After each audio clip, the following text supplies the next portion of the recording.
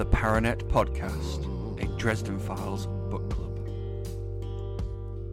Welcome to the Paranet podcast with your hosts, Patrick Lunn and Rob Davis. I like the muted Rob Davis today.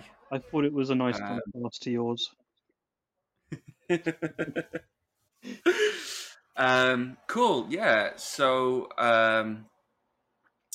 today we are talking about the next three chapters of the Dresden Files, chapters 16, 17, and 18. We're also going to be discussing a little bit of news in the world of Dresden Files with the Penguin interview, as well as the Dresden Files TV show coming onto Amazon Prime, and the exclusive new release of Stormfront for the 20th anniversary. So lots and lots of stuff for us to cover. Yeah, but first, before we go into all that, feels like it's a good time again to kind of touch base with what we've been reading, what we've been doing. So what have you been reading recently, Rob? Oh man, Dresden Files. I mean, that is what we do. Yeah. I mean, outside of that, I think I said last week or the week before, I started The Wheel of Time. I'm about, Cool. Yeah. I've just passed the halfway mark of the first book. I'm enjoying it quite a lot, but at the same time, I'm like, I need more. Um, Other than that, How would you describe Wheel of Time? well, I have a running joke where Kerry's currently reading Jurassic Park, and I'll be like, oh, how's Jurassic Park? She's, oh yeah, it's good, blah blah blah, and I'll be like, oh yeah, Wheel of the Rings is really good because the initial, I know, first couple of chapters of it are really like Lord of the Rings esque. Okay. I mean that's not a bad thing because I mean a lot of research I've done on the Wheel of Time anyway, it seems to be like Robert Jordan took like a lot of like Tolkien aspects of world building and stuff like that, and kind of did his own spin on it. Which, I mean, who doesn't do that, you know? Yeah, I recommend it at some point. I'm listening to the audiobook alongside actually reading it, which the narration's done Okay. by I can't remember his name. Bear bear with me a moment. It's on the tip of my tongue, and it's going to annoy me if I don't find out who it is. Like well-known actor or?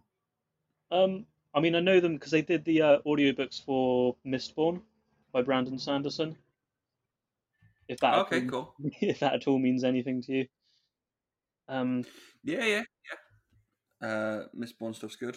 Michael Kramer and his wife, Kate Reading or Redding, take your pick.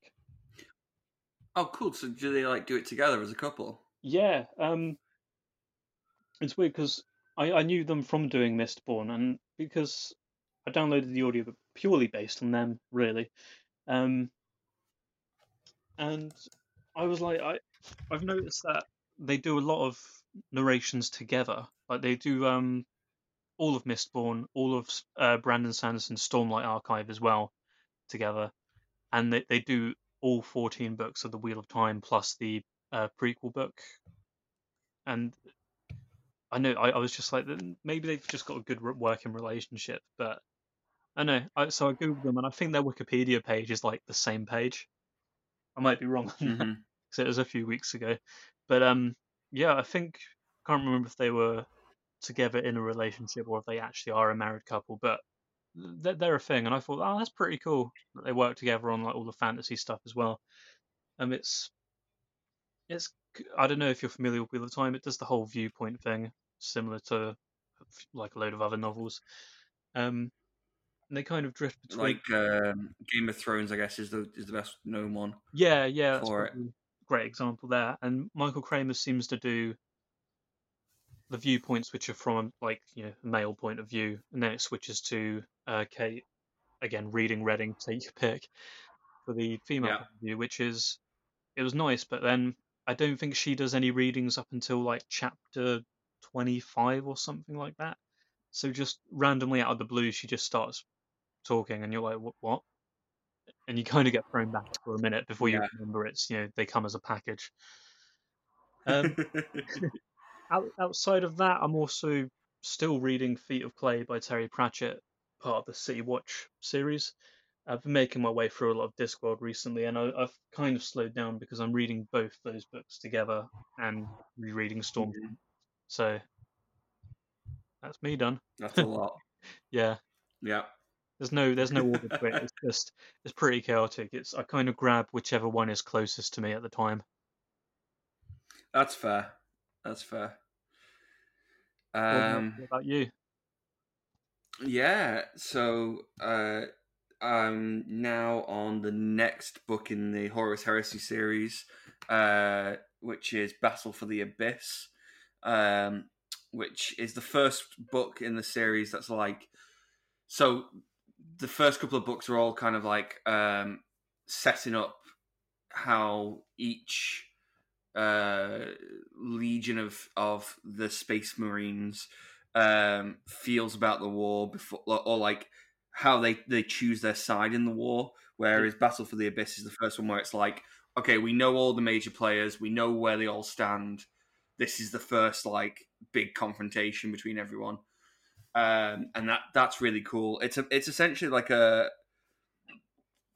guess like a Moby Dick kind of story in that there's this huge colossal spaceship that's going through the galaxy that like is kind of anything that comes into contact with it just annihilates, and yeah, so it's this group of like mercenary type space marines that are all coming together to kind of hunt this incredible massive ship, and track it down and bring it down. Um, which is really cool, and a really fun story. And yeah, it's been really good. I've been doing a lot of exercise recently, and having something just to kind of tune into it while I go is really good. Alongside that, so I talked about how I was doing Curse of Strahd as a D&D game. We are coming towards the end of that because quarantine means that everyone's able to play absolute shit tons, which is awesome.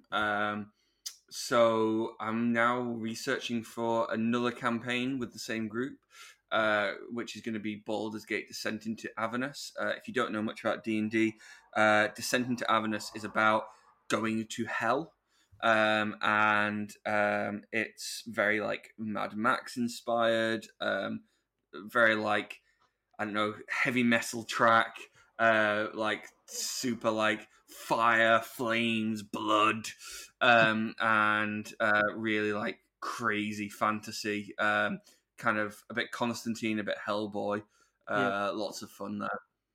And then the other thing that I've been reading recently is Rick and Morty versus Dungeons and Dragons, which, Oh, Patrick um, Rothfuss.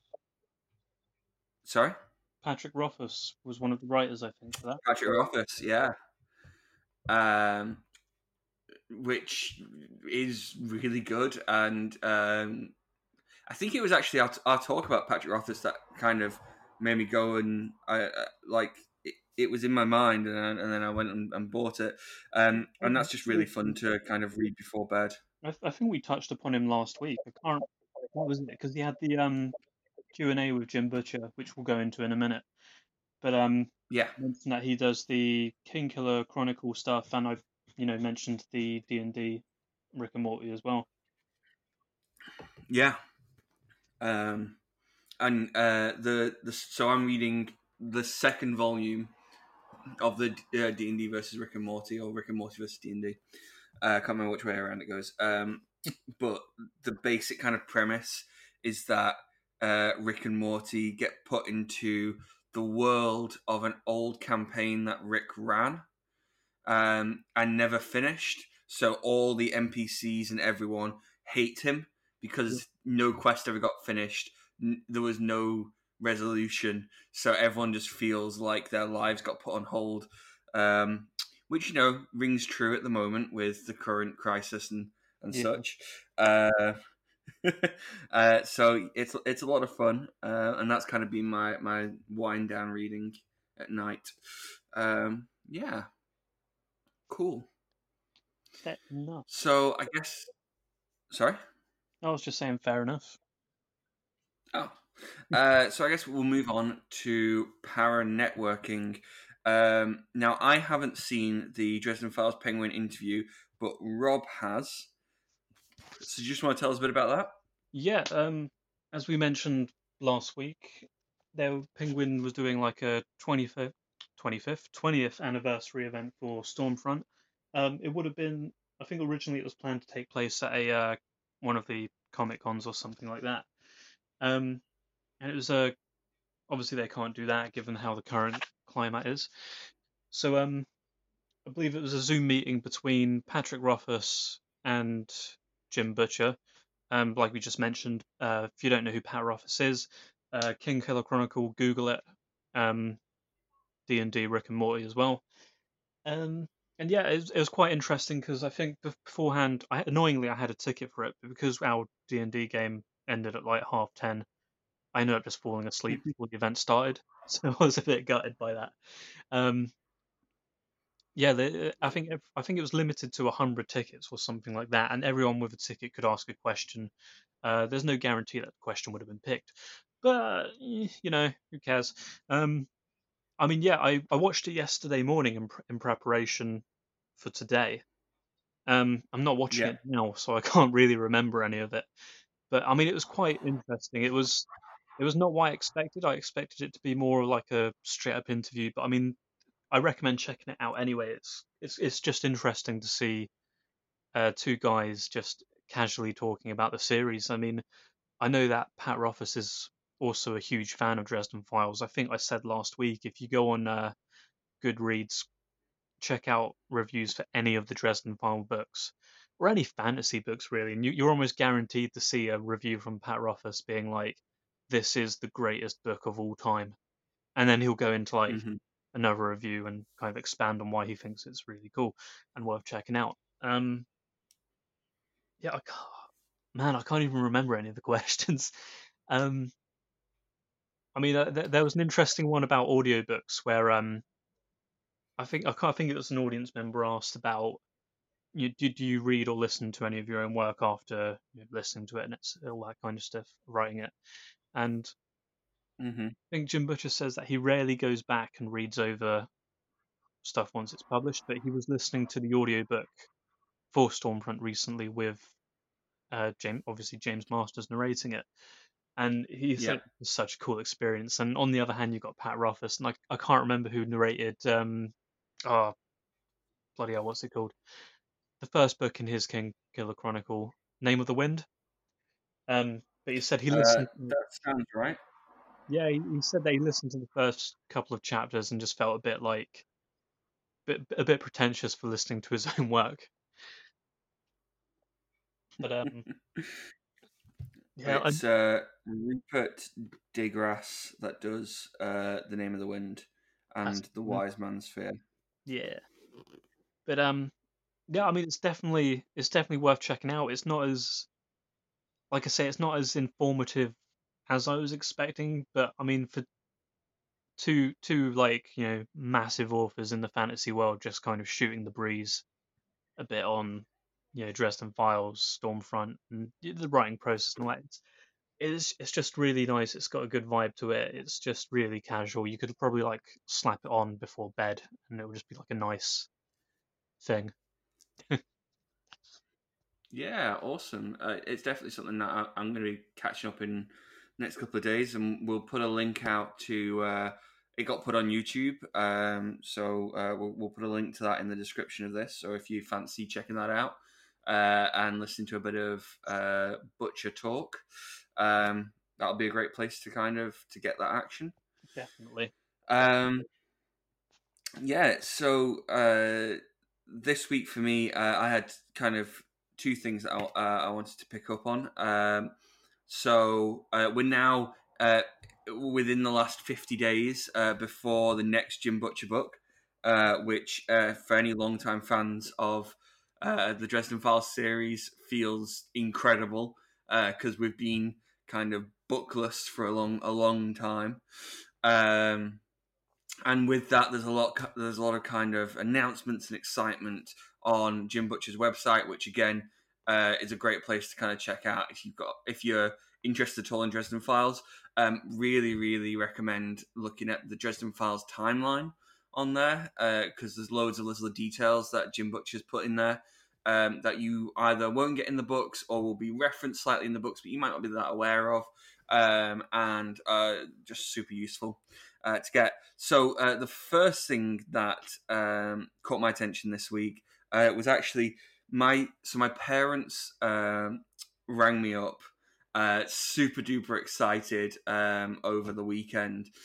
So they know that I like the Dresden Files. My parents aren't as big readers at the moment. They have been definitely in the past, but they just tend to watch TV more. And basically, they know that I like the Dresden Files. My dad's read Stormfront, and he really enjoyed that. But they also watched the TV series, and they're super excited because, at least in the UK, Dresden Files has now come onto Amazon Prime for free. So you can watch all the episodes of the Dresden Files, including an episode about Stormfront on there. I would say it's quite different to the books. It's more similar to like I guess like a police procedural, or maybe something like Arrow, where it's like every week there's something. But they have an episode dedicated to Stormfront. They have an episode dedicated to Full Moon. They have a few other stories from the series pop up. I think they only ever got to one season, but it is really good. It's really good fun. Some of the casting is incredible. The casting of Morgan and the casting of Bob the Skull, who appears as like a full corporeal form in the series, are both really, really good. Really fun fact about the show is I've only seen 2 or 3 episodes. I've got the box set downstairs, and I found it the other day. That wasn't the fun fact.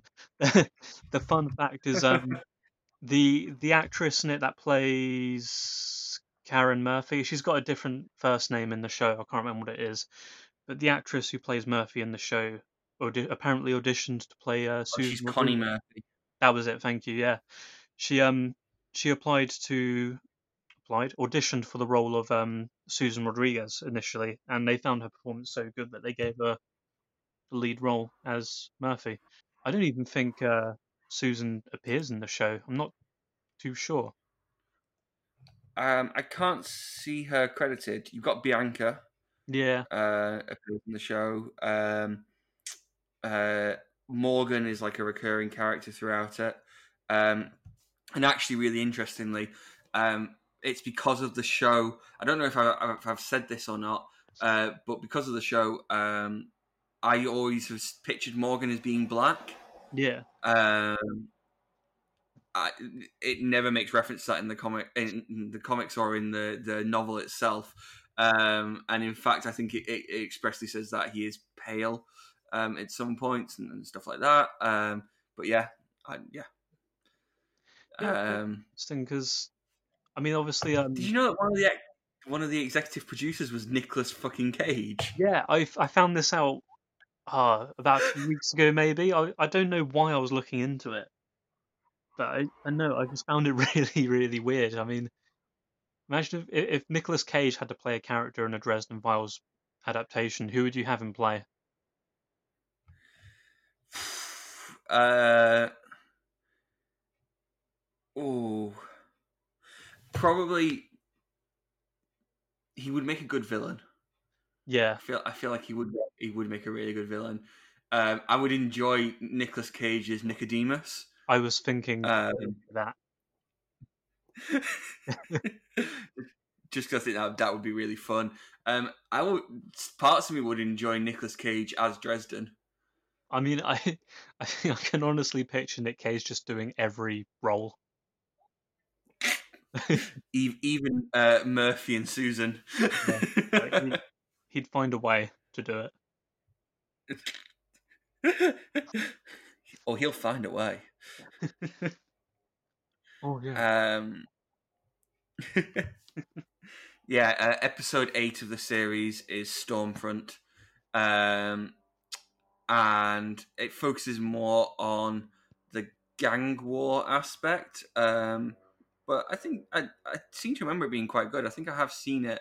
I've definitely watched a few of these Yeah, that were worth watching. There's 12 episodes in total. If you've got a bit of time, which let's be honest, we all have a bit of time at the moment, um, it's definitely worth giving it a look over, I would say. Um, and yeah, there are some kind of fun backgroundy facts like the Nicolas Cage of it all. And yeah, and if I remember rightly, it doesn't pull its punches too much. It is quite a serious series, which I feel like Dresden Files kind of needed. So yeah. Oh, and the main actor playing Harry Dresden is Paul Blackthorne, which if you've seen Arrow, is the main thing I can think he's from. He's a really good actor, definitely a good lead, and he makes a great Dresden, I would say. definitely. I mean, like I think I mentioned in the first episode, my sort of half-assed entry into Dresden was it used to be on, I think, Sci-Fi Channel or something like that, really late at night when I was probably like 16 or 17. Um, Mm-hmm. I would often have it on in the background while I was reading something else, so I was kind of aware of it, and I know because I knew him as the bad guy in 24 at this point, 24 season 3, I think. So I was kind of like, oh, Oh, okay. it's that guy. But yeah, that is my memory of it.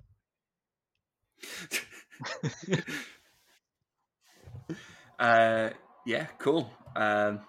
Weirdly, it says here as well, country of origin, Canada, the United States, which I'm pretty sure some Canadians would have an issue with. Um, but Yeah, anyway, uh, so the other thing I wanted to touch upon was the 20th anniversary celebrations are continuing.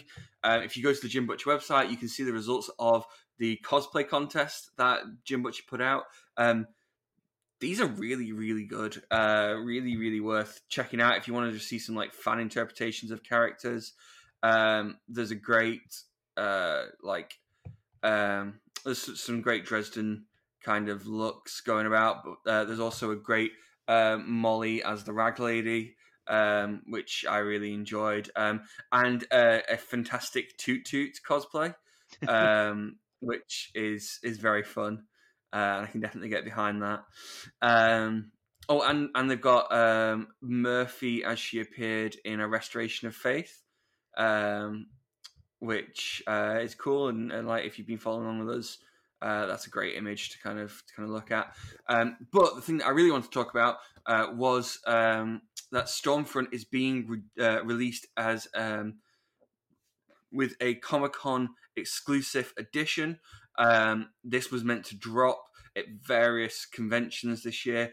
Obviously, not going to happen. So they're now making it that you can order it online and even get a 20% off by looking at it on here. On here being the Jim Butcher website. The front cover is gorgeous. It's basically like it's black with like a kind of cityscape in the background, and then just the outline of Harry on the front cover. If you've been getting hyped on Stormfront with us, if you don't have a physical copy of it, definitely worth picking up. I think I'm going to order a copy of this. Just because it's been great going through it again. My old copy of Stormfront has kind of made the rounds with family and friends and is very battered. And I definitely enjoy having a brand new one. Which yeah, it's this is the way to go. It's absolutely beautiful. So get on it, and we'll be putting a link to this as well as everything else in our episode notes as we always do. Cool. So we will now go to our book club section where we talk about the book that we're reading at the moment, Stormfront. I will give a little recap of where we were last time. Last time in Stormfront, we had the big first kind of confrontation of the Dresden Files series as Harry faced off against a frog demon. We had this kind of farce comedy section where like the demon turned up and Susan Rodriguez was there, and then she took the love potion, and then Harry and Susan were trapped in this circle, and it looked like they were gonna die, and Susan wanted to like make out with him because she'd taken the love potion, but if she made out with him, then they would probably break the circle, and the frog demon would kill them both. And then eventually Harry gets out of it by letting Bob go for 24 hours. Bob throws him an escape potion. Harry and Susan take the escape potion and kind of bamf out of there, Nightcrawler style. Harry meets the Shadow Man for the first time, and we get this kind of enigmatic face-off as Harry basically kind of has a little like joke at the Shadow Man's expense, in that the Shadow Man is unschooled and untrained, and before things can really escalate, Harry dispels the Shadow Man's projection, hologram, whatever you want to call it, of himself. Almost immediately after that, the Frog Demon attacks. Harry channels lightning for the first time straight at the Frog Demon, killing it dead.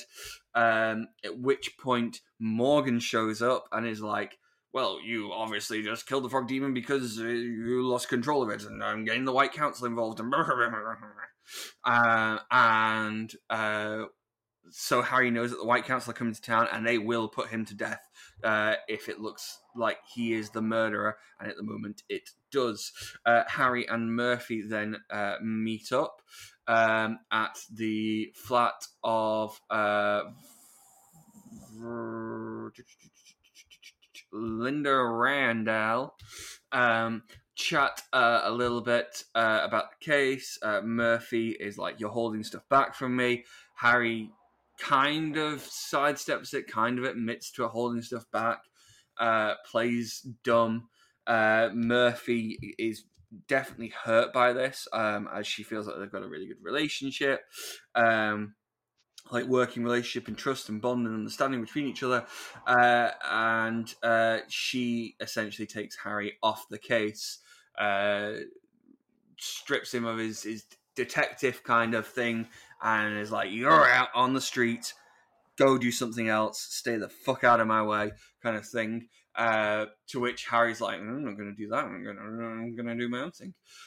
So we end the chapter with him lamenting all the people he's already lost in this case, and how if he does nothing, Murphy might die if she gets involved in these things without Harry's backup. Harry might die when the White Council comes to town. More people are definitely going to die if the Shadow Man keeps going with what he's doing.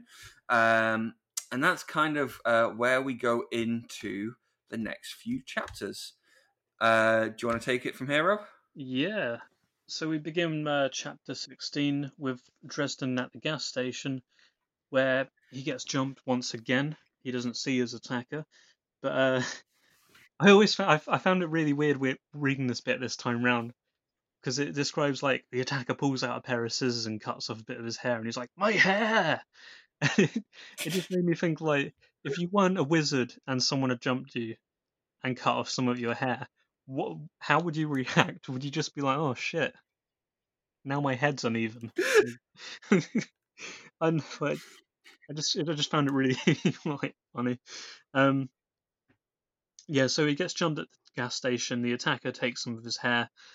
I can't remember if we don't see the attacker, do we? It's kind of implied that it's a Shadow Man, maybe, or something. Yeah, but in He's response to definitely that, unsure. Yeah, in response to that, Dresden manages to scratch them, like get a bit of their blood as well, and use it to track them. Um, this leads him to go to the Varsity, which is Marcone's bar for students or some shit. Mm-hmm. Yeah. Um. Anyway, he rocks up there, being like, "Where's my damn hair?" And Marcone's just like, "What?" Cool. Something I really loved about this scene was just Marcone. Marcone's behavior throughout this whole chapter reminded me of I can't remember, Vincent D'Onofrio. I can't even say it now. Kingpin and Daredevil, the actor's name. I can't Yeah, remember. Vincent's an offer. Yeah, thank you. I've said his name so many times today that I can't say it anymore. Um, it reminded me of him just a bit where I think before everything properly kicks off, Dresden goes in. He's like, "Where's my hair?" Blah blah blah. He was kicking up a fuss, and Mm-hmm. just Marcone's just cool, collective about it. And he's just like, "You do better to speak to me, yeah, better than you are now in front of people, in front of like business." Um, Yeah. yeah. So Marcone lets all the people in the bar leave, and Marcone and Dresden kind of get on it a bit more on, why would I take your hair? I see you as like not an enemy or an ally as such, but more of a kind of whatever. But they find out that they point the finger at Marcone, he points the finger at Hendrix, and then he points the finger, and we find out that the actual person who attacked Dresden was, is his name Gimpy Lawrence? It's Gimpy. I think he actually has a different name, but everyone just seems to call him Gimpy, Yeah, which but yeah, it is what it is. they find out Gimpy is the guy. Dresden points out, I scratched the fuck out of him. Look here, look under his nails and all that. You'll find dry blood or whatever. Um, Mm-hmm. and in response to that, instead of like questioning him properly, Hendrix just fucking ganks him to death. Yeah. Um, which again shows us more about Hendrix being a bit of brute force to be reckoned with. Um, and I think I think there's a Marconi even like chastises Hendrix and is like, "We could have learnt more if you didn't kill yeah, him." there was a comment like that, and I think even Dresden's a bit like, holy shit. Like that's how I imagined it in my head. Like Hendrix just, just like, oh whatever, and just kills him like straight off, and Marcone's just like, oh, for goodness sake, not again. And Dresden's like, oh my god. But and then Marcone tells him, I can't remember what he exactly says to him. He's like, um, I can't help you, but I hope you all the best. If and it's something like, if you do find out what it is or something, then you can act on it as and say that it was linked to him or something. I can't remember So that line. he If ba- you he want to, basically says that it's a win for him either way, whatever yeah, happens here, because Dresden came into the club and kind of called him out in front of a lot of people. So Marcone cannot be seen to be working with Dresden or helping Dresden because uh, he needs to show that if someone comes and defies him, he basically attacks back or he protects his territory, kind of thing. yeah, However, what he does say to Dresden is that it's a win-win for him. If he goes after the Shadow Man, the Shadow Man kills Dresden. Marcone will claim that the Shadow Man is on his bankroll and that the Shadow Man was meant to kill Dresden.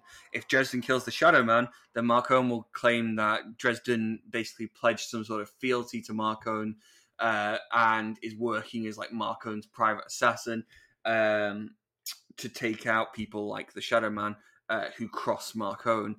So either way, he sees it as a win. He does, as Dresden's about to leave, because he says that he can't help Dresden, mm, but he says that even if he could help him, all he'd be able to say is that the people related to the Shadow Man that Marcone and Hendrix and his gang have captured and tortured are terrified of the Shadow Man and have given no information whatsoever on who he is and his whereabouts and such, just that he is terrifying. yeah. I mean, that whole exchange, it shows a lot about Marcone, which we'll discuss a bit more. but it just made me think of Kingpin in the Netflix Daredevil series. Yeah. Um, Yeah, um, I like a gangster with like a moral code or a code, maybe not a moral one, but definitely a code of sorts. Um, yeah. from there, we go into the chapter 18, which I feel it's been a long time coming, 18 chapters in, and we're finally getting a bit more about Harry's parentage, like his, especially his father and all that kind of thing. His father was a magician. Uh, Harry was kind of his, I can't remember the term, assistant or training to be his assistant. Um, Yeah, I think he was just kind of training. and it's something I've never noticed before because, again, I'm reeling out my catchphrase. I've read the Stormfront graphic novel, not the actual book. Um, so I feel for me it's like you're shown it visually in his childhood. Um, so it feels like it doesn't tap on it as well as it could. Whereas in here it's a lot more detailed, and it got me thinking. With information we know now, yeah, we'll get into that with the discussion. Um, we learn a little bit more about his parentage, especially on his father's side. And the chapter Mm, ends with him rocking up at Linda Randall's apartment, and he's a bit, what's the word?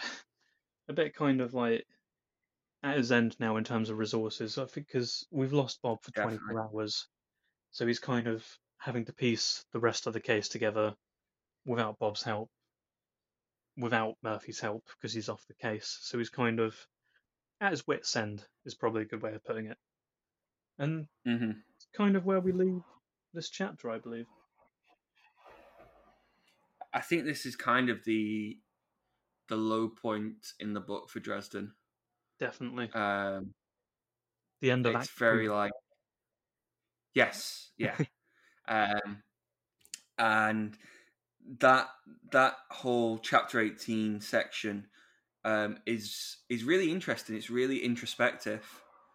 Um I would say that I enjoyed that as much as the big face off with the Toad Demon, or even like the kind of uh, confrontation between Dresden and Marcone.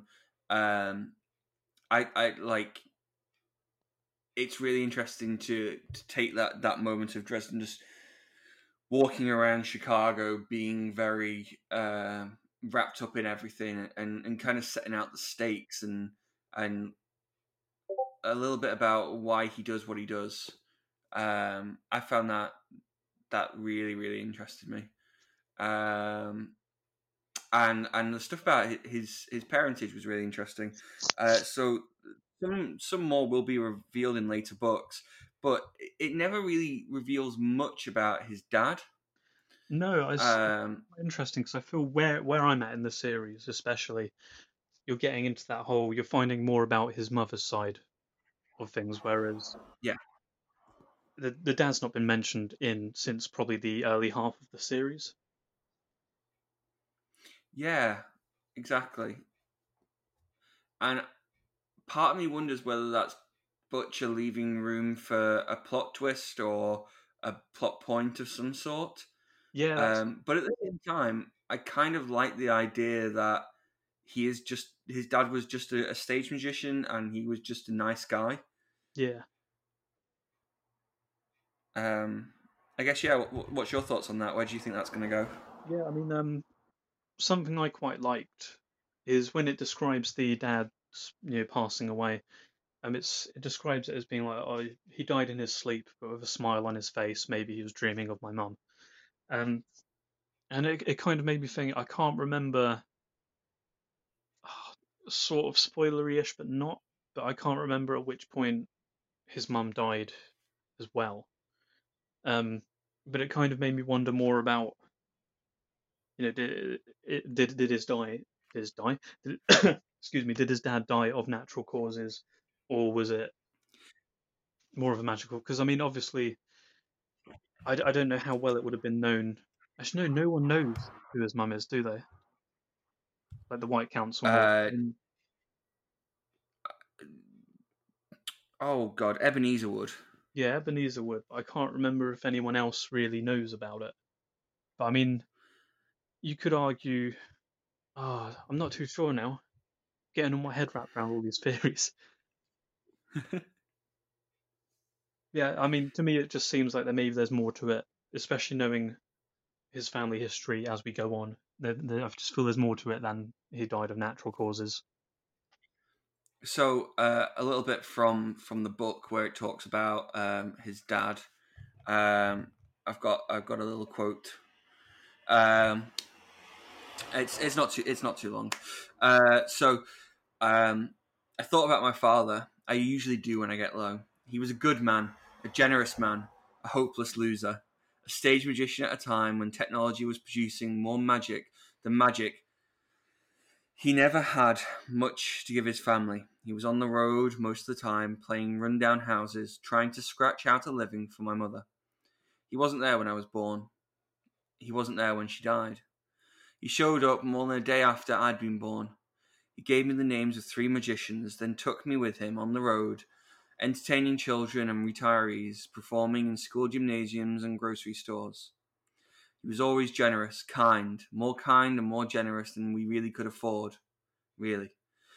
And he was always a little bit sad.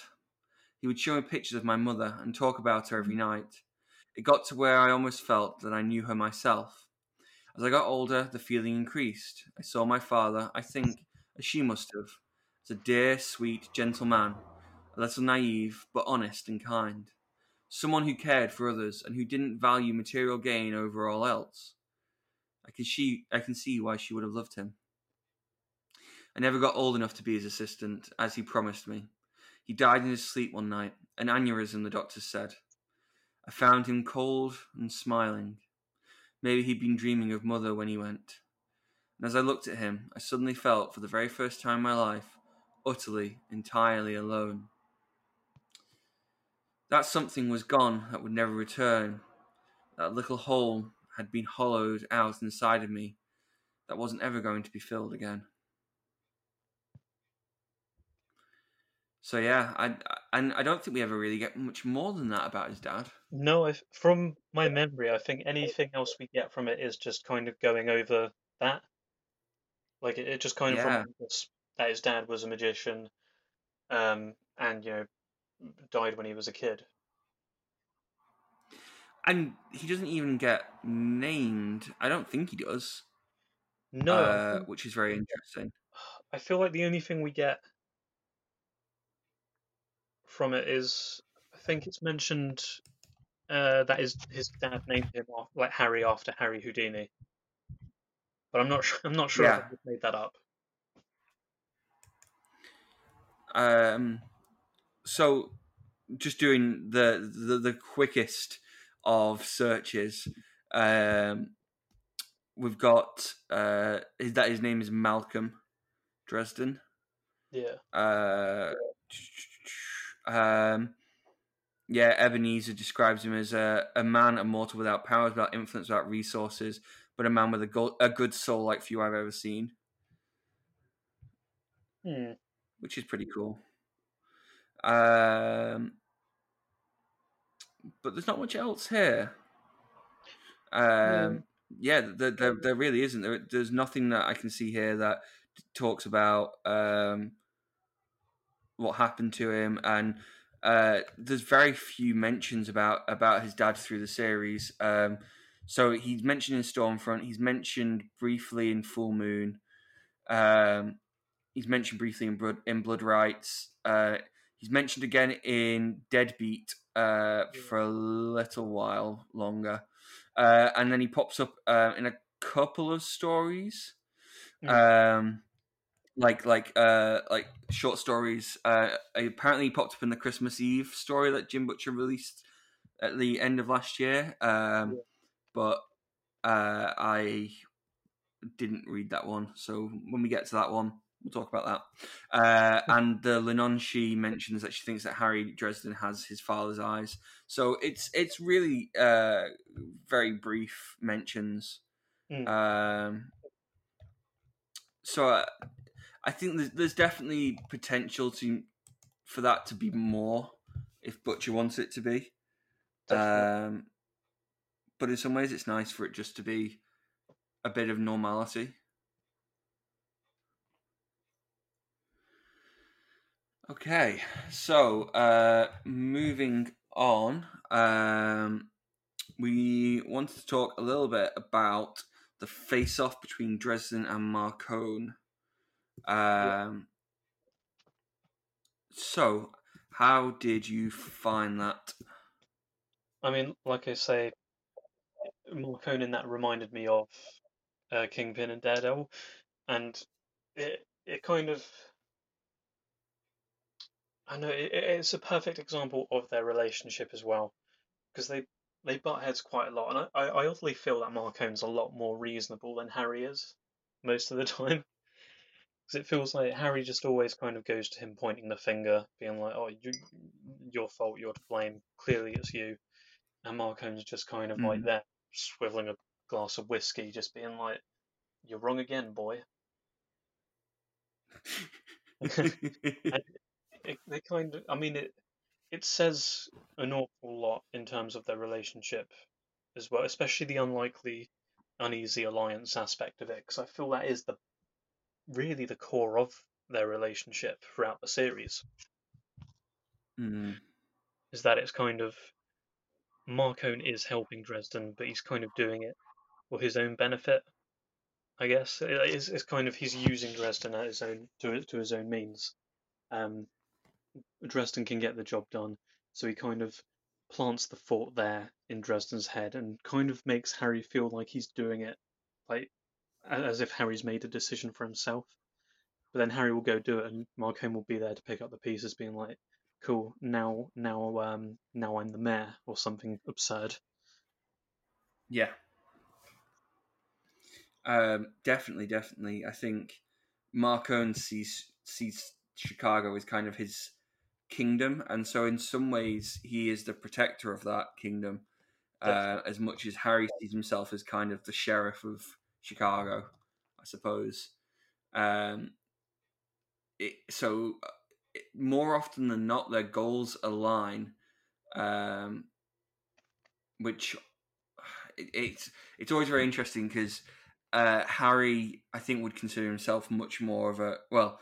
If you went freaking like D&D kind of alignments, like Marcone is lawful evil, Harry is lawful good. Well, Harry's more chaotic good. Anyway, the fact is, it really irks Harry to be working with someone like Marcone.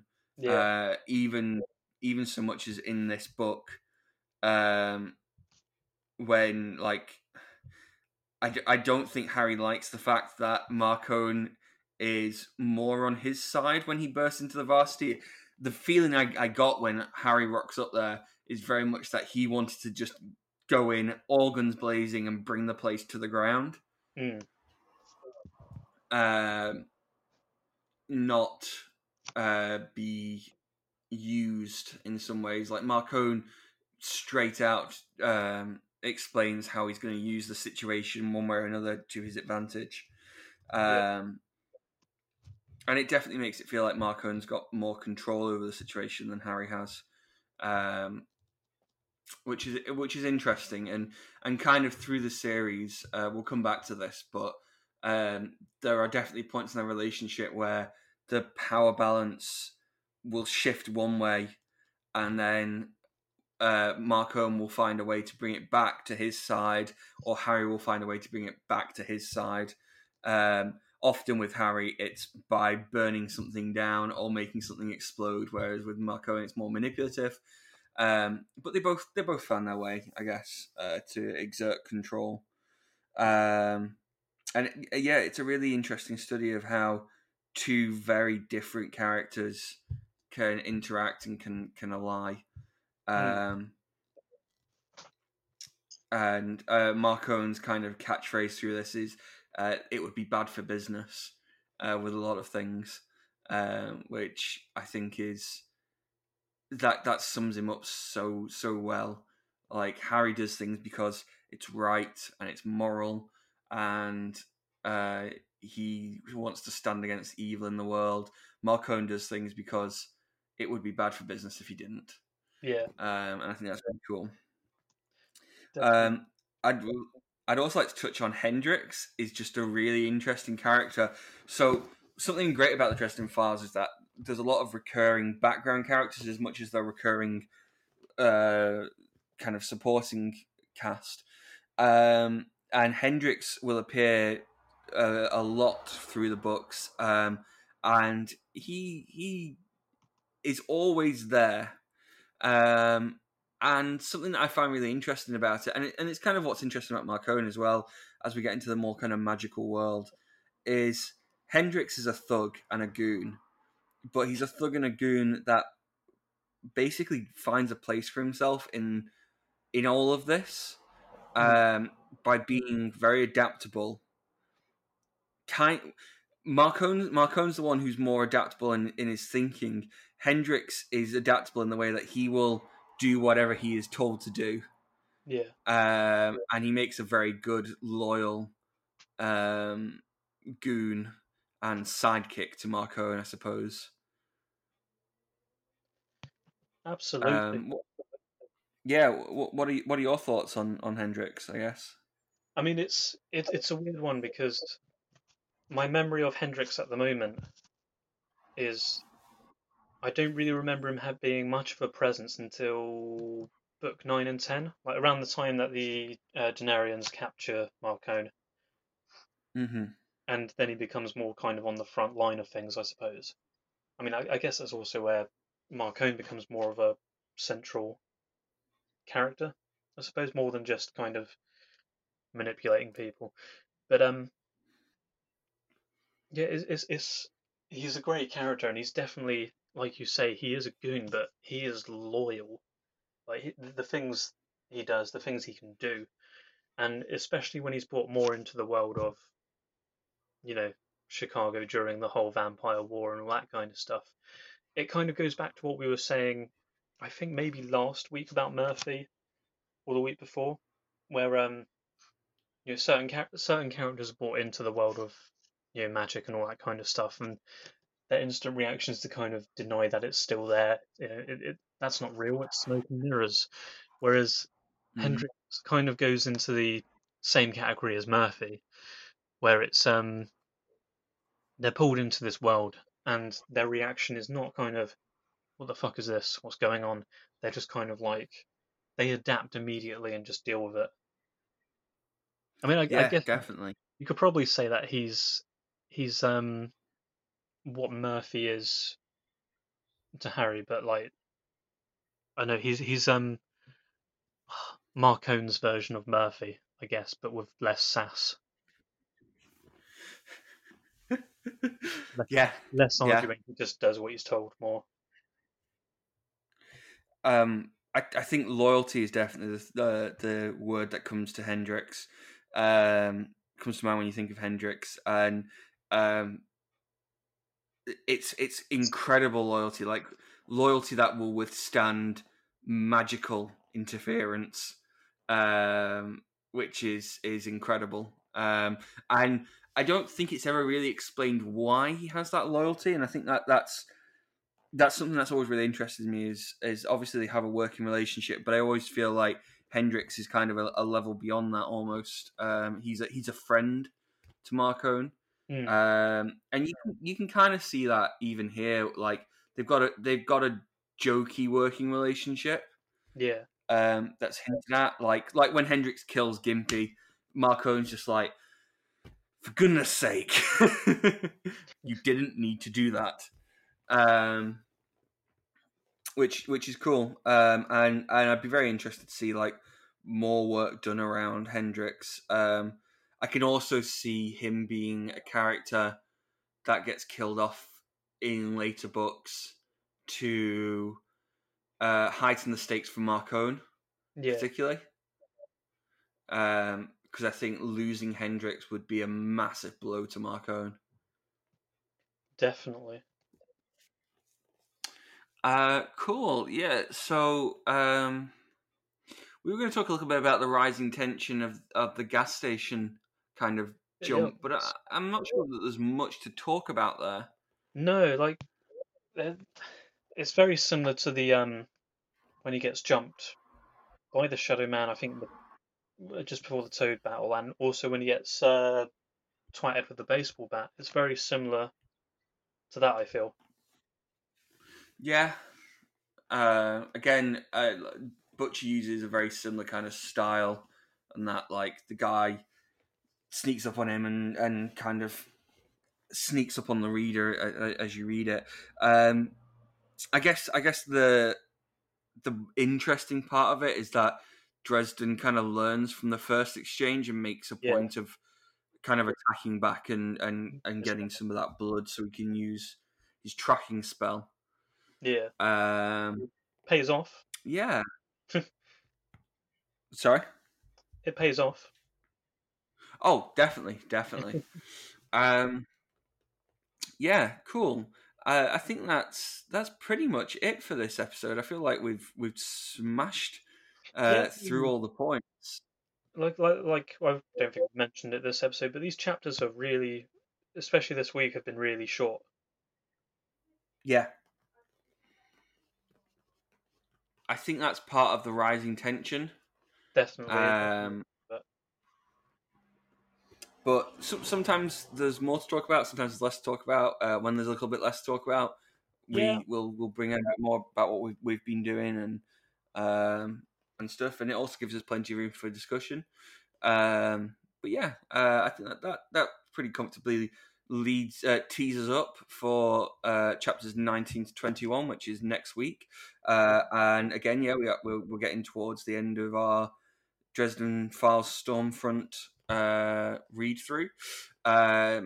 We have discussed in the last episode that we are looking for people to email us with their thoughts, questions, what have you around Stormfront. We'll randomly pick one of those to receive a signed copy of Stormfront and the next book in the Dresden Files series, Full Moon, from me and Rob. Yeah, I think that's pretty much it. Little apology from my part. If you hear cars going past outside, it's absolutely baking hot in England at the moment. So I am not recording with the windows shut. So we're just going to have to live with it. Also, this episode has come out a day later. That's just due to it was a bank holiday in England. So we kind of had to move things around a little bit recording wise. But yeah, that's about it. Do you want to take us out, Rob? yeah, you've been listening to the Paranet podcast with Rob Davis, and Patrick Lunn. thank you for listening. Remember to review us on iTunes, download us on Spotify. Take care of yourselves, crack open a can of Coke, and we'll see you next week. Bye. Bye bye.